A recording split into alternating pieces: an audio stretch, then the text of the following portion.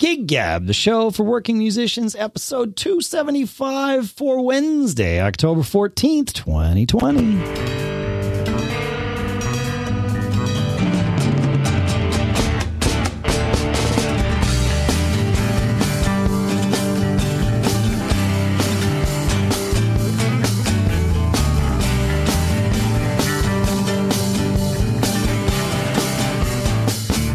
Folks, and welcome to Gig Gab, the show by, for, and about working musicians here in Durham, New Hampshire. As usual, I'm Dave Hamilton. Here in Napomo, California, it's Paul Kent. Man, I got to figure out what's going on. You probably heard it. I'm crazy about sound, and when I fired off the theme music, it was like a little audio hiccup, like a digital glitch, and It's been happening for like the last week. But I don't think it happened on our episode. So, of course, there's the question, what changed? And I say, as the user, I didn't change anything. But I know, of course, something changed because it happened on the other shows that I do, too. And it drives me crazy. So I got to figure this out. Anyway, but that's, like, I'm sure there's some digital, but if I played the song now, I don't think it would happen. See? It's just like, it's the first time. No, because it's like you got to prime the pump. It's got to be something about like that app getting in with the audio drivers or something. Syncing up. Yeah, exactly. So I got to figure that out. Hey, while we're on the crazy subject of, don't play any more music, of audio and, geeky computer stuff, our friends at iZotope, and I say they're our friends, I know some of the people there. Actually, I've performed with some of the people that work for iZotope, and I didn't know it at the time. But they are the ones that make the plugins that I always find myself using in addition to like the built-in plugins. I always say you can live with the built-in plugins in Logic, and you can, but iZotope adds some stuff. Like they have their family of plugins that interacts well. Well, we talked about RX, their music fixing, adapting, morphing suite of tools. Some of which are plugins, some of which are things that you master your audio or you save your audio and mess with it outside. And Music Rebalance is one of those tools that you previously could only use outside. And it's a pretty simple tool, although I'm sure the engineers who make it would not agree, where you can bring up or down the level of like vocals, bass, percussion, on a mixed track, like on a stereo track, which is magic, right? That you could even begin to do that. Well, now they've made it so that it's a compatible plugin using ARA2, so you can do it inside your session in Logic as opposed to having to bring it out and then bring it back in. So I was pretty stoked about that. So I just wanted to. I was going to talk about it later in the show, but we were already on the geeky stuff. I want to try some of those. Again, I use just the built-in ones, and actually, that's not true. I told you I bought a Universal Audio Aero, and I bought some of the native plugins for there that allow me to do this intense latency-free modeling. Like I use their Fender amp model, and they have some mic preamp things. Yep. But I'd love to try that iZotope stuff. You're gonna have to give me some tips about which ones to start with. Yeah. It depends on what you want to do, really. Neutron is definitely one of the ones. That's a channel strip. I mean, if I say channel strip replacement, that's probably a little misleading. But yeah, Neutron is. You build your channel strip with your gate and your compression and your. I pretty much use the presets, right? I just go to Logic and I say I'm doing a singer-songwriter thing, and this is a vocal mic and this is a guitar, and let it just slap things on and then tweak that stuff. So Neutron's probably not for you, but you never know. Like the cool part about Neutron is it's one thing, as opposed to you having to say, okay, I want to pull a gate here and a compressor here. You do that, but it all happens inside Neutron, and they have their own presets that all sort of interact with each other. That's the beauty of the iZotope stuff. I know this sounds like an iZotope ad. I swear it's not. I do too many podcast ads. Suddenly I found myself in this role. I was like, oh, let me tell you about this product. But they didn't pay us. I'm just a happy user. But it interacts not only with the sort of the plugins in that channel strip, but you can have, Neutron on multiple channel strips, for example, on, each channel for a drum set, and then maybe the bass.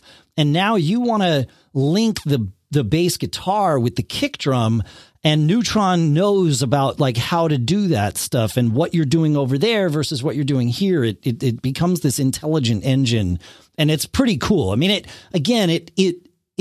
you sort of start with a minimum level of complexity for which Neutron would make sense if you're doing a single. I mean, I've used it to do just like I want to use it on a vocal because I can tweak the vocal better with Neutron than I can with, Apple stuff, or it's faster to get there with Neutron than Apple stuff. So that's one of them.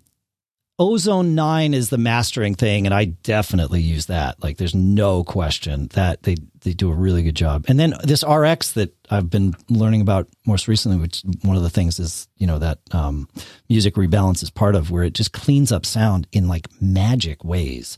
That might be their flagship tool if I had to pick one as an outsider, because it does something that you cannot do. Like Neutron, it arguably does it better or easier or differently than you could do with the built-in Logic plugins, or plugins in it. These aren't just Logic plugins. Isotope makes them for all the platforms, but you can have a compressor and an EQ with your built-in plugins. They might not work the same way, but RX, like Logic and or Pro Tools, don't come with magic repair tools to just pull noise out of sounds or out of sound files and things like that. So that's arguably perhaps the one to, if you need functionality you don't have, that's probably it. Like you have some crappy track that somebody sent you and you're like, crap, I want to fix it. Well, that's what RX is for. So yeah, cool. I got to give it a try. Hey, we lost another rock icon this week with Eddie Van Halen, and when I saw the news, I mean, I knew tangentially that Eddie was sick with cancer at some level, although I didn't realize. I don't think anybody for several years. Yeah, for a while, right? And on and off, it kept coming up. I mean, I could even go back 10 years, and there were talks about, oh, he's got throat cancer, this, that, so.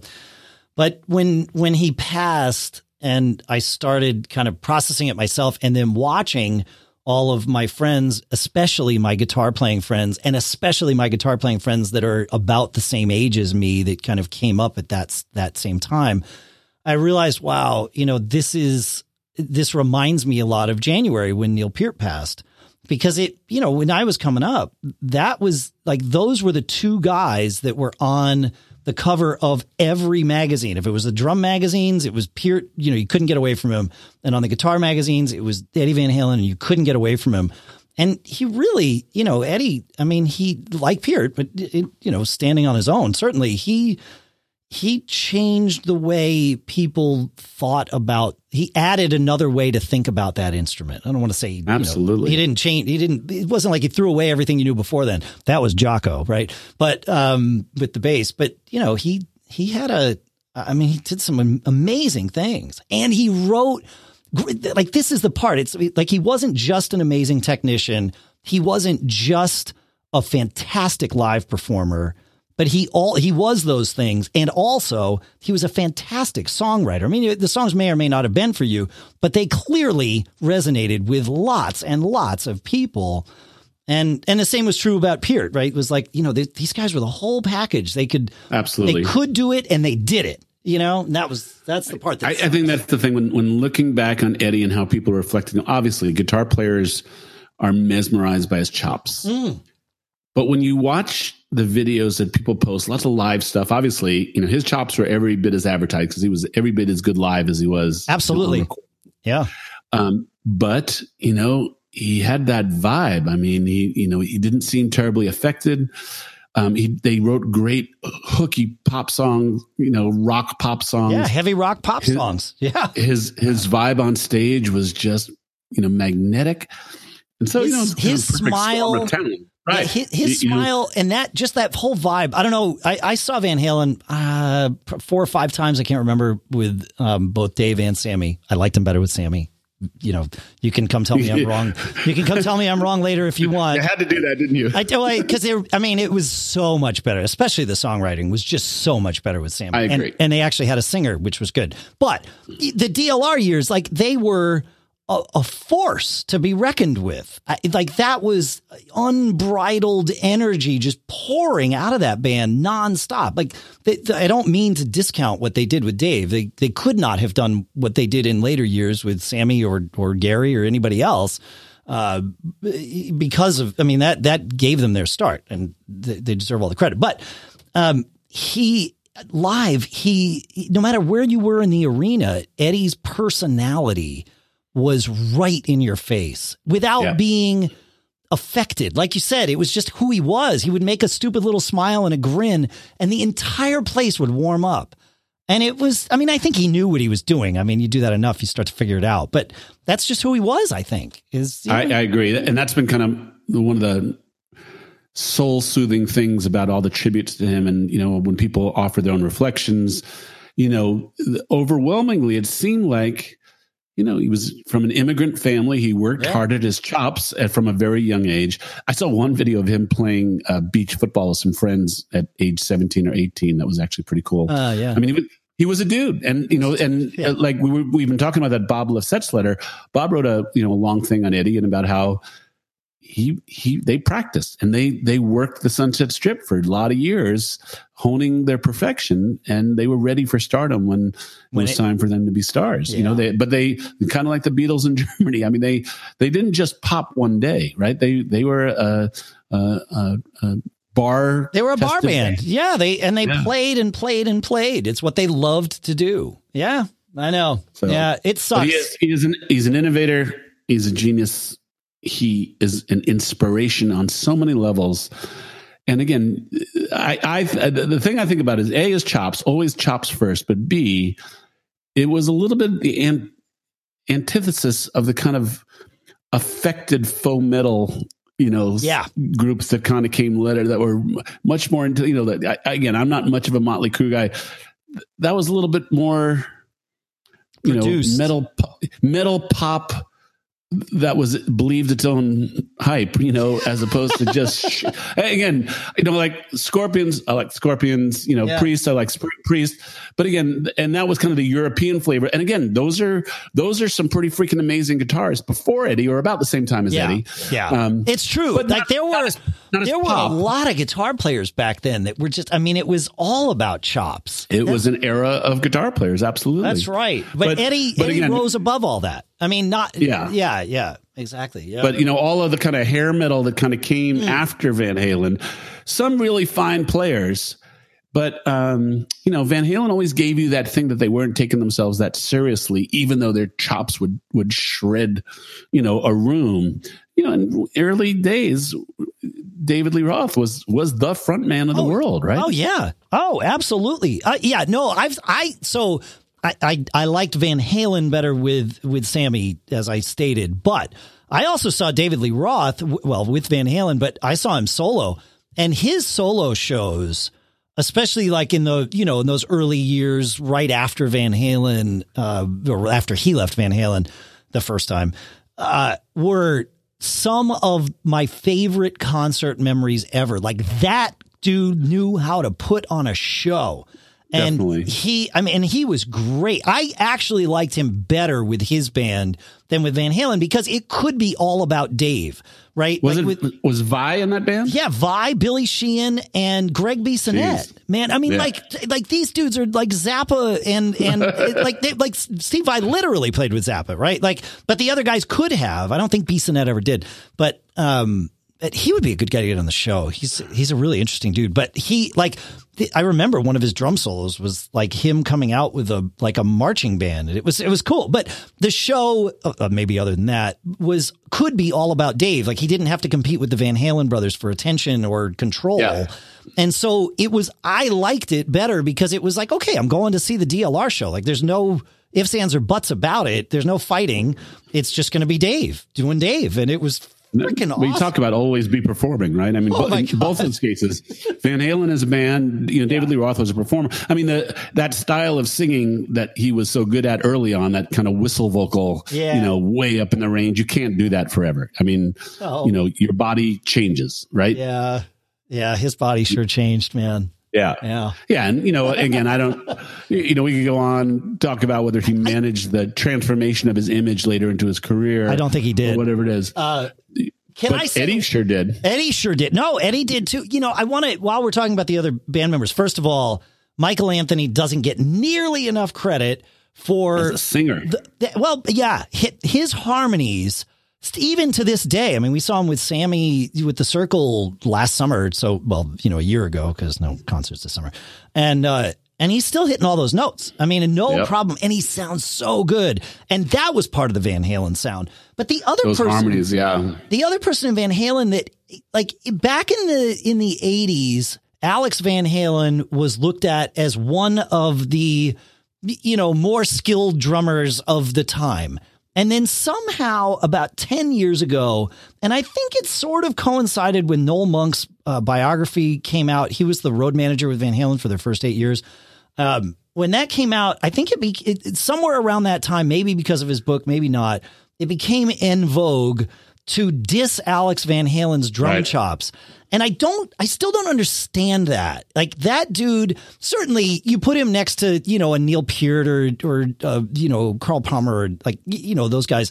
Okay, maybe he's not at that caliber, but he certainly was playing. He probably played more shows than those guys did to more people.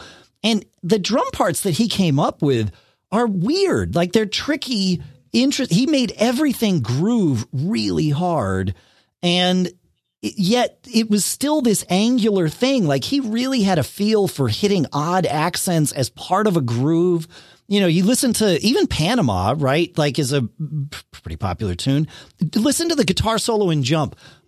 I had to chart that out to be able to play the drum part through that. It's 8 bars.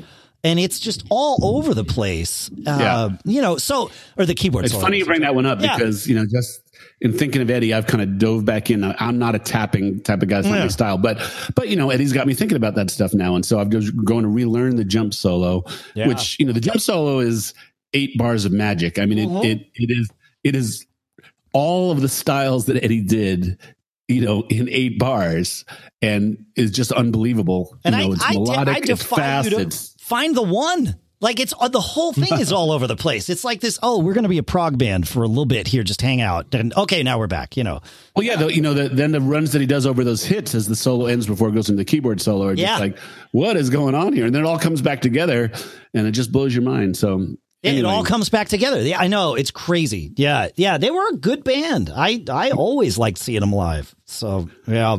Well, I would bet you have a guy like Eddie, it just elevates everything, right? I mean, obviously him and his brother grew up, probably pushing each other. Yeah. But probably made, Roth knew he better bring it every night, if you wanted to stay on the stage, and probably made Michael Anthony a better player. I don't know Michael Anthony's history, but probably made Michael Anthony a better player, having to keep up with these guys. Yeah, so. As I hear the story, Michael Anthony was the lead singer of whatever they were calling the band at the time. It was just a 3-piece, and then they needed to borrow a PA.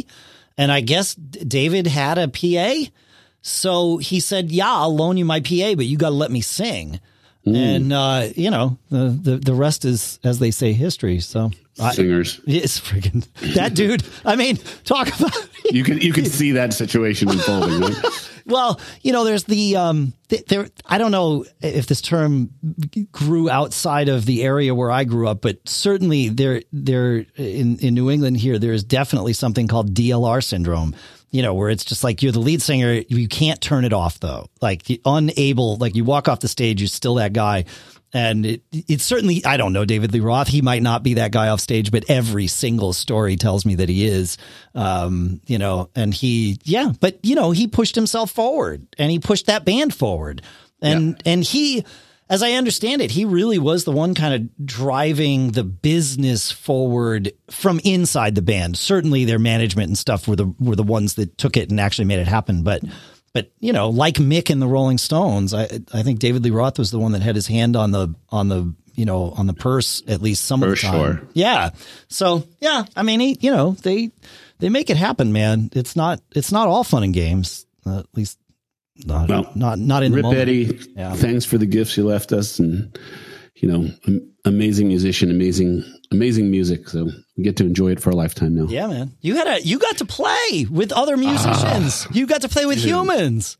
It was heavenly. So I drove up. So remember, I moved about 3 hours away. So, and the plan is in the winter, I want to come up in the normal times.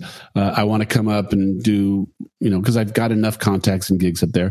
I want to do either a Wednesday or Thursday through Sunday. And, I can stay at friends or bandmates or whatever. And in the summertime, it'll be at least 2 weekends a month, maybe more. So it's a drive, but actually it was kind of nice. Like, I put in a couple of podcasts. Yeah. I think I'm going to learn Italian, maybe work on my music theory. I mean, in the time, it's good time because you can't be interrupted with much else. So anyway, drove up, the House Rocker Rhythm section got together. So not the full 10-piece band, because we don't really have a big enough place for the horns, and the horns projecting stuff is still a concern to everyone. So we invited the horns. The science says that singers project more than horns do. More. Yeah. I thought the last thing I read, I thought it was about both. And, we almost canceled it because the day before there was that CDC thing talking about, how it's more aerosol and airborne than previously thought. Yeah. I could be out of date on this, but the last I'd heard, and we had some folks, in fact, I forget which ones of you it was, but we had emails from a few of you, feedback@giggabpodcast.com, please. But as I understood, as I sort of read it and grokked it, it was that, well, if you think about it, you're putting the same amount of air pressure into either a horn or singing, right? Like if you're going to project, you're going to project. And the horn is acting as resistance on that, right? Yeah. Whereas when you sing, you're just singing, and so they said horns will go about 12 feet and singing will go about 30. They said was like the last, but that was months ago, so I could totally still be wrong. Yeah. Anyway, so our so it'd been on the calendar for about a month. We had a conversation about 2 weeks before where I was like, do people feel the need to get tested? And they didn't feel the need to get tested. And then, a couple of days before I said, has anybody, done anything, been out, potentially exposing environments that you want to share and give people one more chance to make a decision whether you want to do this or not? And I would prefer, if everybody wore masks. Yeah. So that was the discussion leading up to it. Then we got to, and everybody's, was pretty frank about, I was supposed to do this, but I didn't. I've pretty much been in my house. Yep. No new people have been coming or going. So that, everybody kind of laid it out as to what their life was like. Nick cooked a nice barbecue for us. We ate outside, got reacquainted. It was just so nice. The vibe was so good to just kind of reconnect. Remember, February 15th was the last gig we played. The last time we were together was February 15th. Almost 8 months. 8 months? Yeah, that's right. Yeah. Almost. Yeah, that's right. Yeah. So we ate, we had a couple laughs, we hung, and then we decided we were going to do about 20 minutes at a time because it's in a garage.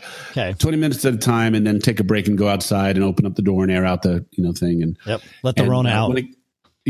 Let's run out. And then I don't mean to make light of this. Sometimes I have to. It's the only way I get through it. It's just for me. Sorry. Yeah. Yep. Yeah. 3 of us wore masks. 2 of us decided not to wear masks. Didn't feel comfortable. Said, we've kind of covered all this information. Yep. But 3 of us, decided to wear masks. And that was fine. We were maybe socially distanced as we go in a, kind of a circle, be clear, again, not taking in the account for the spread from singing. I wore a mask for sure. So I sung through a mask. Sure.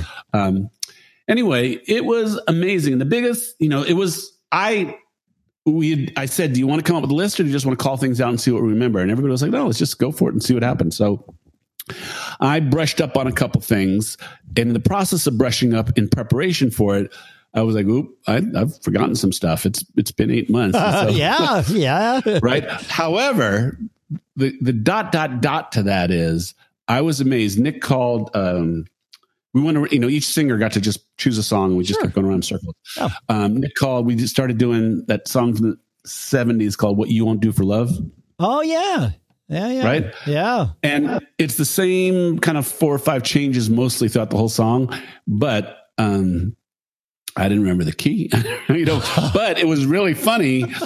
that once I got the first chord, the rest of them fell into place. So muscle memory is a thing. I mean, it was interesting what would come back. And the thing that, I have to work hard at is harmonies. The harmonies come back as well. Your muscle memory in your brain is a thing as well. And so, one of my favorite tricks for that, if I forget, like if it's one of those things where I've done it, 100 times before, but it's been a little while, or in the moment, it's just escaping me, is I just start singing the lead. And as soon as and this is partially because that's how I learn harmonies. I learn the lead and then I learn how the harmonies relate to that, kind of in my head. And I just start singing the lead, and I will naturally, like, as soon as I stop thinking about it, I will naturally find myself at the harmony. Like you said, muscle memory takes over. It's like, that when you sing these lines, you don't sing that note, you sing this note. So just do that, and then your brain is like, yeah, okay, got it. But that whole thing of wondering what your brain will remember in real time. And then once you realize it actually does, there's this strange sensation of well-being that comes over you.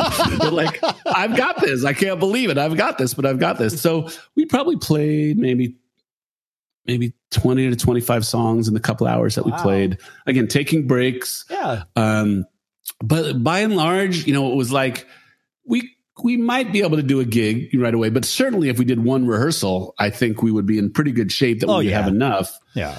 And then, so we played for 2 hours. Everybody got to choose some stuff again. We had a lot of laughs.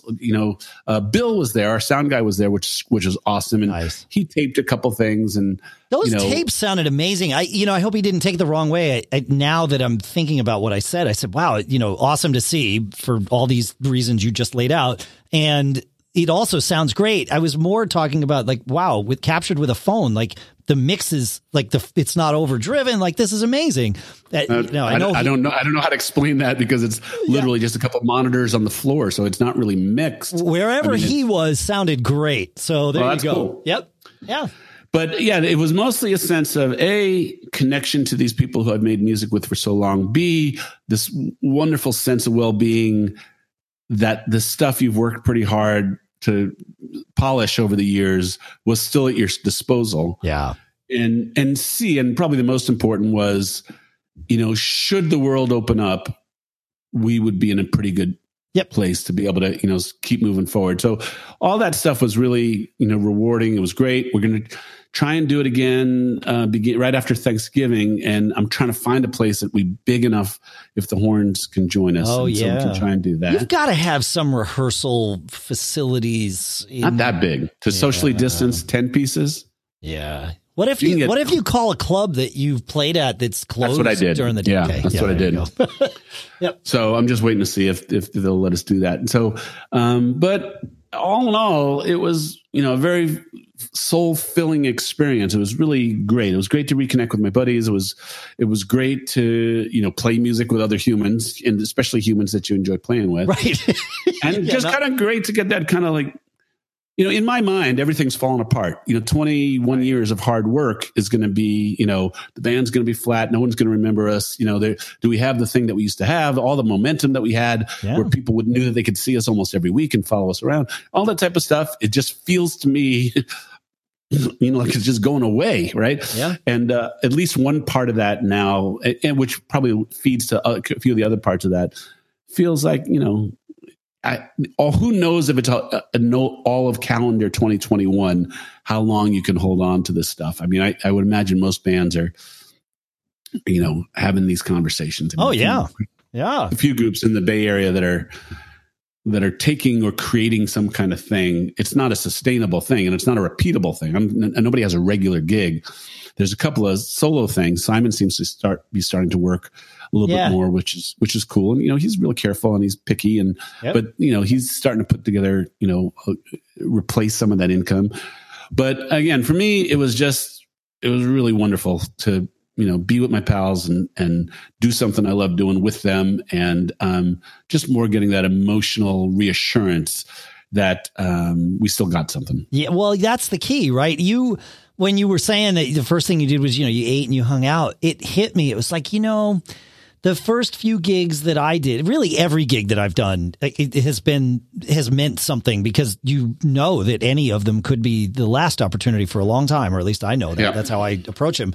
And yes, the playing is good, but it's that hanging out, that eating a meal together, it feels, it's that taste of, you like if you are willing to take a small amount of risk and yet still be, diligent about your safety and all of that stuff, this stuff can happen. And even just having pizza backstage or something, it like takes on a whole new meaning, like this automatic, like, the green room becomes a whole lot more of a sacred place. I mean, it's always been a sacred place to me, but you take it for granted is really what it comes down to. It's like, oh yeah, of course, we'll get to the gig a couple hours early, we'll eat, then we'll go play, like it's just part of the routine, and it's like, until it's not, right? And then it's like, oh, now I'm savoring every moment of the routine, including unloading my crap at the end of the night. It's like, oh, what I love doing this. I don't love doing it, but like for the short term, I do. Well, for the prospect of you never being able to do it again, all of a sudden it's, you see it as part of your ritual, and you see it as part of you. Yeah. I think that's all about, I don't think I've ever told you this story, but the House Rockers are the first band and only band, first band that I put together when I got back into music. And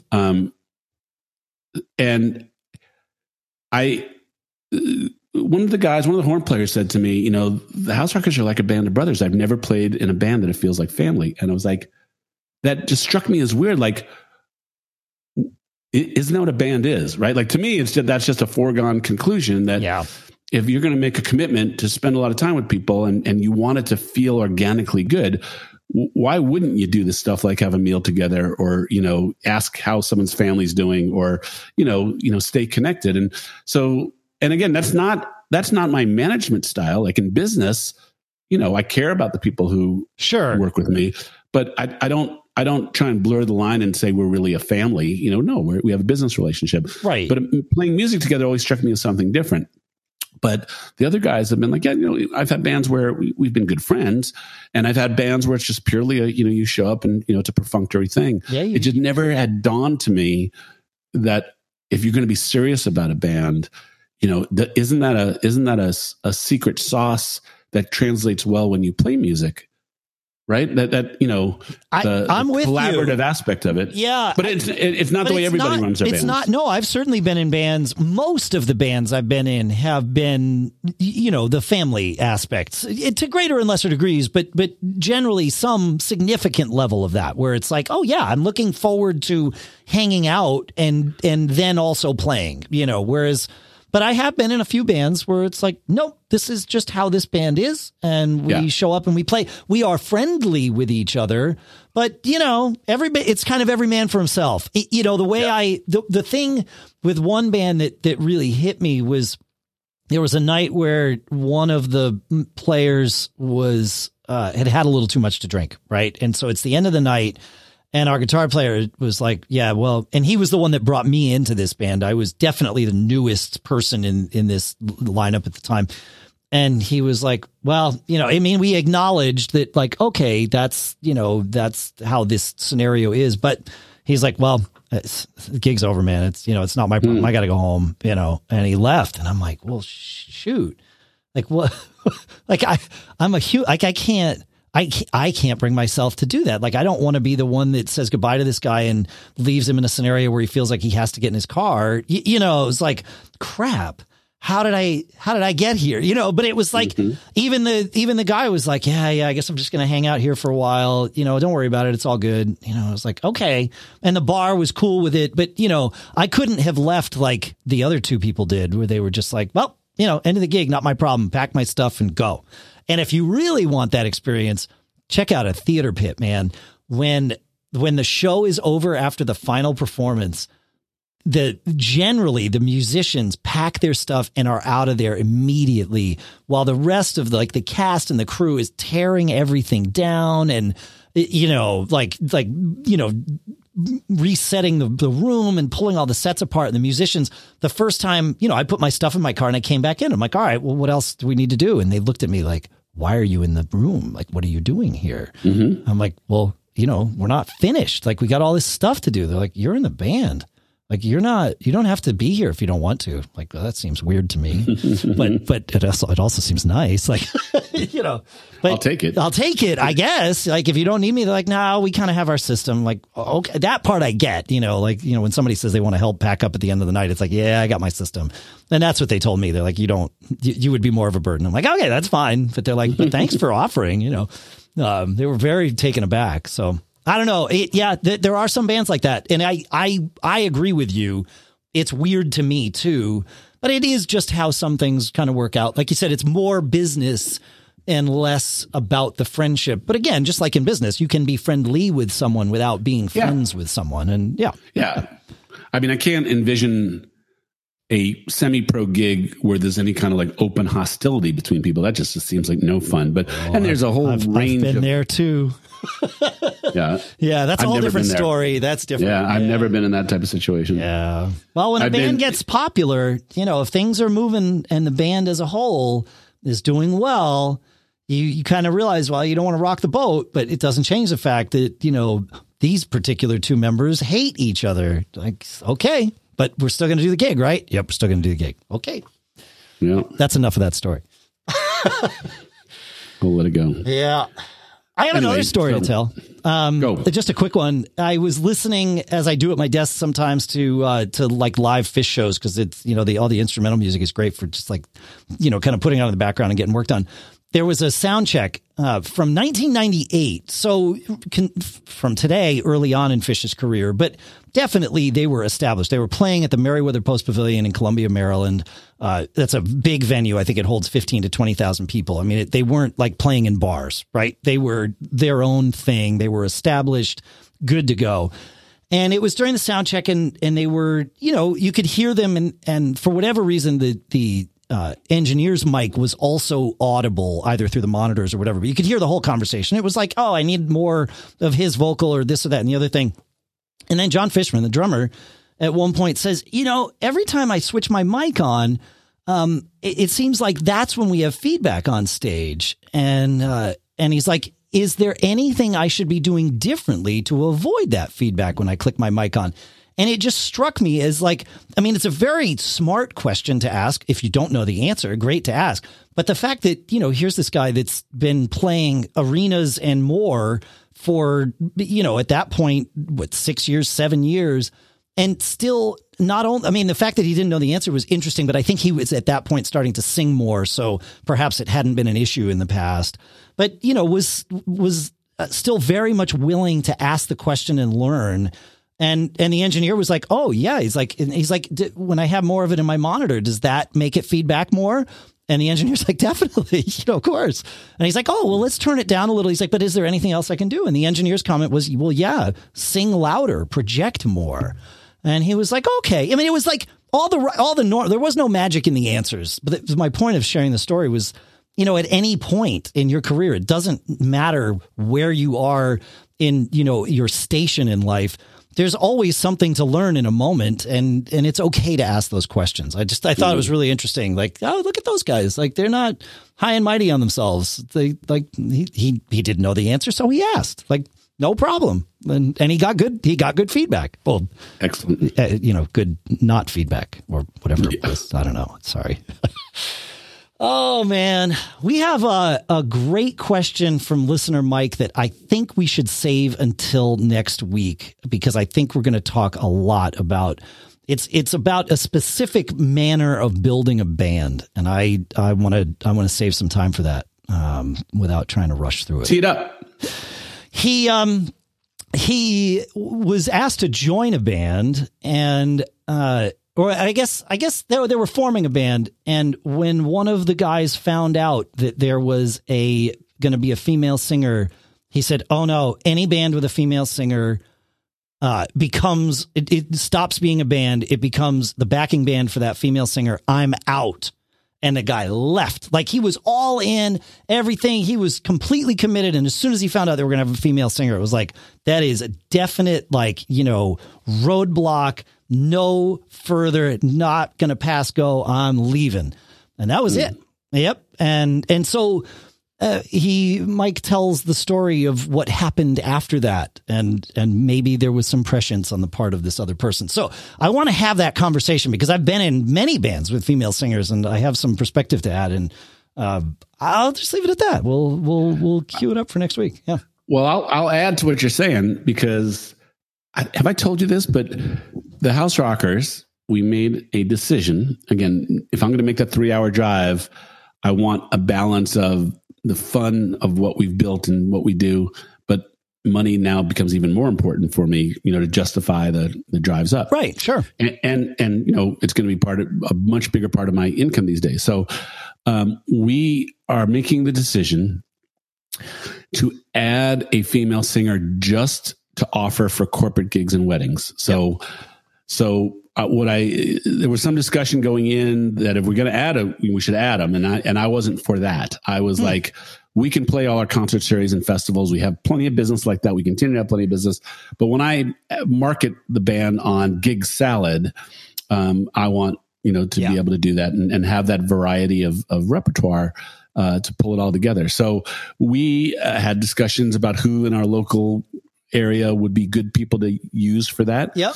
And how to build the business in that kind of like two perspective. Like we're still the House Rockers, but our corporate business, which, some people will see us and want all the guys and we'll do that. But, can we do this and offer a iteration of the House Rockers that has a wider variety of music for that stuff. And so I'll be interested to kind of dig into this. And to be fair, we have danced around this conversation since we started this. I know Mary Ellen said she wanted to come on and talk about what it's like to be a female singer. And we've had a couple of more than a couple of messages throughout the years of people asking about this dynamic and this vibe. I've always felt like it's hard to have that conversation, frankly, without dancing towards a sexist perspective on it. Not that I'm sexist. No, but by nature of even discussing the gender of the people in the band, it becomes a sexist conversation. Like it's impossible for it not to be, right? Like whether it's a positive or negative thing is a whole different story. I mean, what you just described for what you're doing with the House Rockers, it's like we're adding value by adding a person that is not the same gender as the rest of us. Like that's the whole point of it. And this happens in theater shows all the time too, right? Let me pause you right there. So you just said adding value. And that's actually been the pro faction in the House Rockers perspective on this is like, we can do more. And totally. I don't know that more is what we do good at what we have. Right. So but if you want to do weddings, No, but that's what I'm saying. I'm saying we can do different. Right. Right. Fair. So I don't want to put a qualitative on it. Just because someone can sing the higher notes doesn't mean that song is a better song than, singing a John Cougar, song. Sure. If you do it well and are entertaining. So this goes back to always be performing. So I do agree that you are more marketable, if you can offer that kind of variety. And, if the band vibe is still entertaining and all that type of thing, you've just, kind of created another dimension to what you do.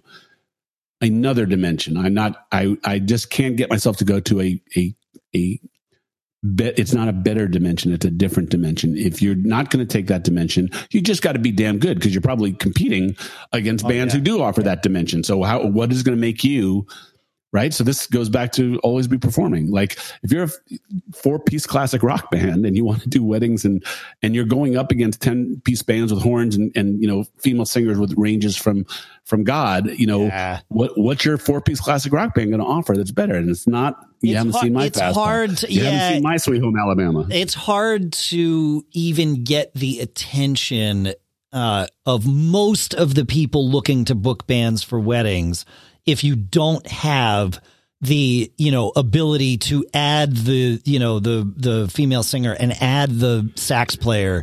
Like those are pretty normal things. Not to say that you can't do it, but your pool of opportunities is just naturally less. And we could talk for days about, well, does that mean that the world is sexist? Well, I mean, the answer is in general, yes. I mean, we are aware of genders and it does influence our thoughts in a general way. but be that as it may, in today's market, it's a whole lot different. But last year's market, having that, like you said, it made you more marketable. So from that standpoint, more valuable in that you have that many more opportunities to compete for, as opposed to maybe 10% of the opportunities they're willing to consider. Okay, well, they don't have female singer, but check this out. Like you said, you haven't seen my Fastfall. So, you haven't seen my Sweet Home Alabama. Right. Yeah. It's a tough thing, but we have like Uptown Celebration is, we have like the core band includes a female singer. She is just part of the band. However, if somebody starts getting, pulling the price down, well, one of the first things that can go away is, well, if you don't want us to bring Rachel, then we can play a gig without Rachel. And we've done them. It becomes more of a rock gig than, it doesn't have that wedding, that element of like, singing Bad Girls and, those sorts of things, because it's just not what we do without her. So it becomes more of a rock gig. And that's, some people, like we've done some weddings where people are like, actually, that's what we want. It's like, okay, this great. This is my point, Dave. This is like, to be a corporate band, it just really implies a level of polish and professionalism, not necessarily repertoire.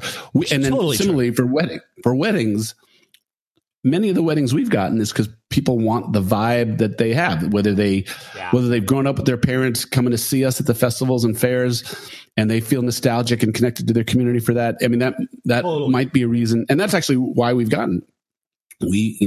As we've been the band in this area for, several years now, if people want, that, and some people do want, I want Beyonce sung at my wedding. So, then you go looking for something else, but, always be performing rings really true in this. So you're not singing Single Ladies? Because I think you could do a heck of a rendition of that, man. I like that Lizzo song. Good as Hell. I like that one. Yeah, you could do a good job with that. See? Yeah, you could do a little Britney. We've done "Come See About Me" by the Supremes for years. Oh yeah, and there's something fun about guys singing girl songs. Oh no, right? We used to in the Responders, which was like very much a male, testosterone kind of band.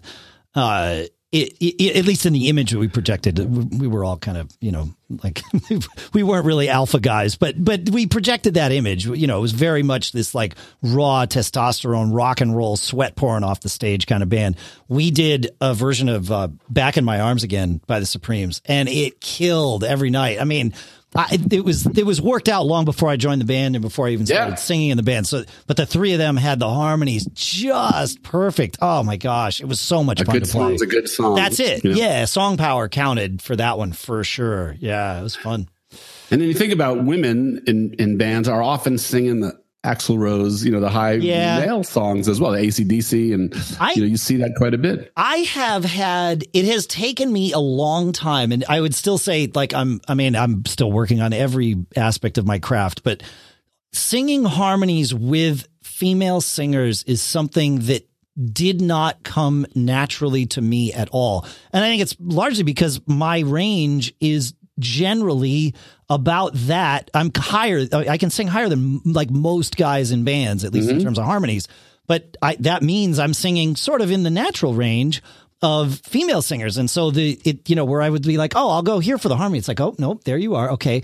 Got it. Okay. Let me figure something else out, and it has taken me a long time to really get in with that. All those gigs I did with Amanda were really helpful. And she certainly wasn't the first woman that I sang with. I mean, this is, I've noticed this for years with me, is like getting that harmony blend with guys for me with male voices has always been easy. With female voices, the theater stuff that I've been doing and then like even Bitter Pill with Emily, because she sings most of the leads of our tunes, or maybe half of them. Starting to finally figure it out, and I don't mean to say we, the rest of them can all sing, they're great, but I'm starting to finally like figure out, okay, this is how you approach this, and here's the automatic spots that I can go, as opposed to, I mean, if we sit down and work it out, then that's easy, but it's like, okay, pick it up quick, let's go. It's like, okay, with guys, no problem, I can usually sing every part, I just listen, whoever's not singing a part, I grab it and I'm done. And then with, you know, if there's a woman on stage singing, it's like, okay, now I got to think a little differently. And I'm starting to learn. So, which is good. You know, it's challenging. Cool. Yeah. It'll be a good conversation. I might reach out to Marielle and see if she wants to hop on. I'd love to. Yeah. And I'm looking forward to have this conversation about Mike's question because it is totally different than the conversation we just had. So, because, yeah, well, it's an interesting thing. It's certainly related, obviously. So, send us, I have two things to mention here in the outro of the show. Make sure to send us your feedback at giggabpodcast.com. We love that stuff. And it really does help us kind of keep things moving here. It's the fuel that keeps the show going in a lot of ways. So we'd love to hear from you. Feedback at giggabpodcast.com. And secondly, you mentioned masks, Paul, because some of you were wearing masks at rehearsal and some of you weren't. Early on in the pandemic, a friend of mine who is he's one of these people that just knows how to source things. It's what he does, right? He builds businesses around things he can source. And he figured out how to source KN95 masks, which give you, you know, both the outbound and inbound protection. And I find them very comfortable, especially if I'm in a scenario where I'm breathing heavily or I need to sing or whatever, because they hold their shape. So in addition to having that extra protection, they also hold their shape. They're not like a cloth mask where you're, you know, for me, I find if I'm in that, you know, if I'm breathing heavy, I wind up chewing on the mask sometimes or whatever. And so I put a link in the show notes to his company. You can buy any KN95 mask. I don't care. I'm just putting one in there because that's the one that I've used, and I know about him only because he's been a friend for years. He's out in Vegas, and like I said, he's just good at finding things, and I like people that are good at finding things. So, you know, I just figured I'd share. So, yeah, dude. Yep, that's it. And they're relatively cheap too. Like I said, I find them really comfortable. So there you go. All right, that's all I got. Paul, you got anything else? We're good, man. All right. Well, folks, thanks for listening. Thanks for sending in your feedback at giggabpodcast.com. And always be performing. That's it. Always. There's no reason not to. I mean, I guess maybe there is. If you're supposed to be quiet. Something listening. It's different.